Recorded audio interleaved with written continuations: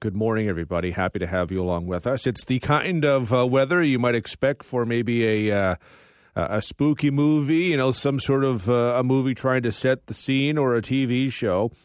And speaking of film and TV, here is something I did not know. Blackberry, the movie we were talking about last week on the program, it's about the rise and fall of BlackBerry, was shot at least in part in London. So since early 2021, London's had a film office. The goal was to attract film and TV productions. We aren't the only ones in the province doing that, of course. Lots of different communities doing that. And Ontario, in general, is looking to build up the film and television industry. And by all appearances, things seem to be going pretty well. There were 419 productions in Ontario last year. Those productions brought in over $3 billion in spending to the economy. So to talk about this, we're joined by Justin Cutler, the film commissioner at Ontario Creates. Justin, I appreciate the time today. Hi, Devon. Thanks for covering the story. It's nice to be here. It's a really interesting one. Ontario's film and television industry seems to be going pretty well. Absolutely. It's business is booming, as you mentioned. We hit record-breaking numbers for last year, and that's a testament to all the great work that's being done across the province by communities like London and many others to build that strong reputation both with our international producers and our local producers, and to find locations and great crew and support services. And we're firing on all cylinders right now. So did 2022, outperform expectations? Like, what sort of expectations did we have? Because 419 productions is obviously a lot of productions. Yeah, absolutely. It definitely exceeded expectations. We always try to beat the previous year's record, and this is our first time topping $3 billion. So we're really proud of these numbers as a jurisdiction. For, London doesn't have, maybe a long history with this. We've moved more in this direction as of late. How does London fit into the provincial view? London is so important for the film and television industry, and London Film Office has been doing a fantastic job. We work very closely together to, as I mentioned earlier, to find interesting film-friendly locations in the community. We've worked together to bring about 30, 40 new locations for our provincial location library that hosts over 9,000 locations for the province, and that's resulted in great projects like Blackberry, as you mentioned, filming in Ontario and then going on to premiere at the Berlin Film Festival, but also great series coming in from foreign producers like The Changeling for Apple. The fact that we have these projects of different sizes and scopes being made in London really shows the full breadth of what's possible in the community.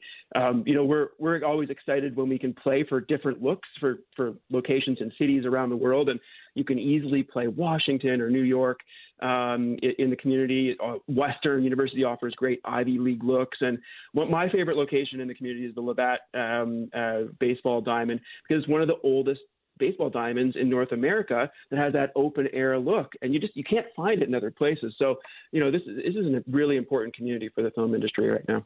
What do productions look for when they're looking for locations, for London specifically, I guess, but in general, what do productions kind of look for when they're thinking, okay, we need this or we need that? Like, how can you guys help them for that?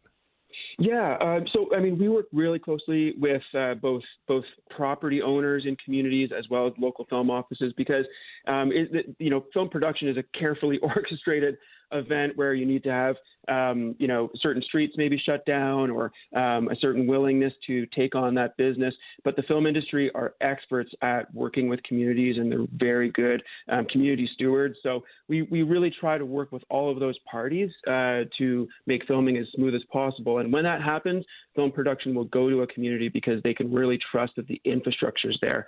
And film productions also spend a lot on local food services and accommodations, et cetera. So having those additional services built in is also a bonus, and London has that.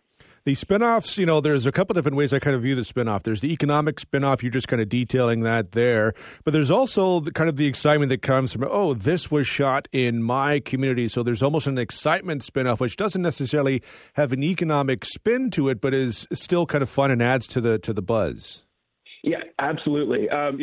Film and television production just it enriches the cultural fabric of the community, and we see that every September when the entire film industry comes to Toronto for the film festival. There's just Ontario has this unique interest in the industry, and as you mentioned, it's great when those projects then go on to win awards like Women Talking that did great in the award season this year that was filmed in communities in the province. I think it's something that we're all very proud of. So how do things move from here? Like, was the pandemic interrupted things? Obviously interrupted everything, but did it almost kind of serve as kind of like a reset so now we can start to grow up again?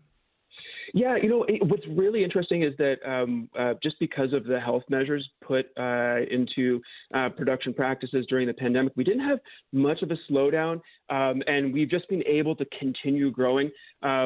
We've been focused quite heavily on studio space expansion, and we actually have 2.6 million square feet of stage space coming online over the next couple of years, just based on that global demand for wanting to film here. So, no, we're firing on all cylinders. It's really fun to see. Justin, certainly appreciate the time today. Thank you very much. Okay, thank you. That's Justin Cutler, Film Commissioner at Ontario Creates.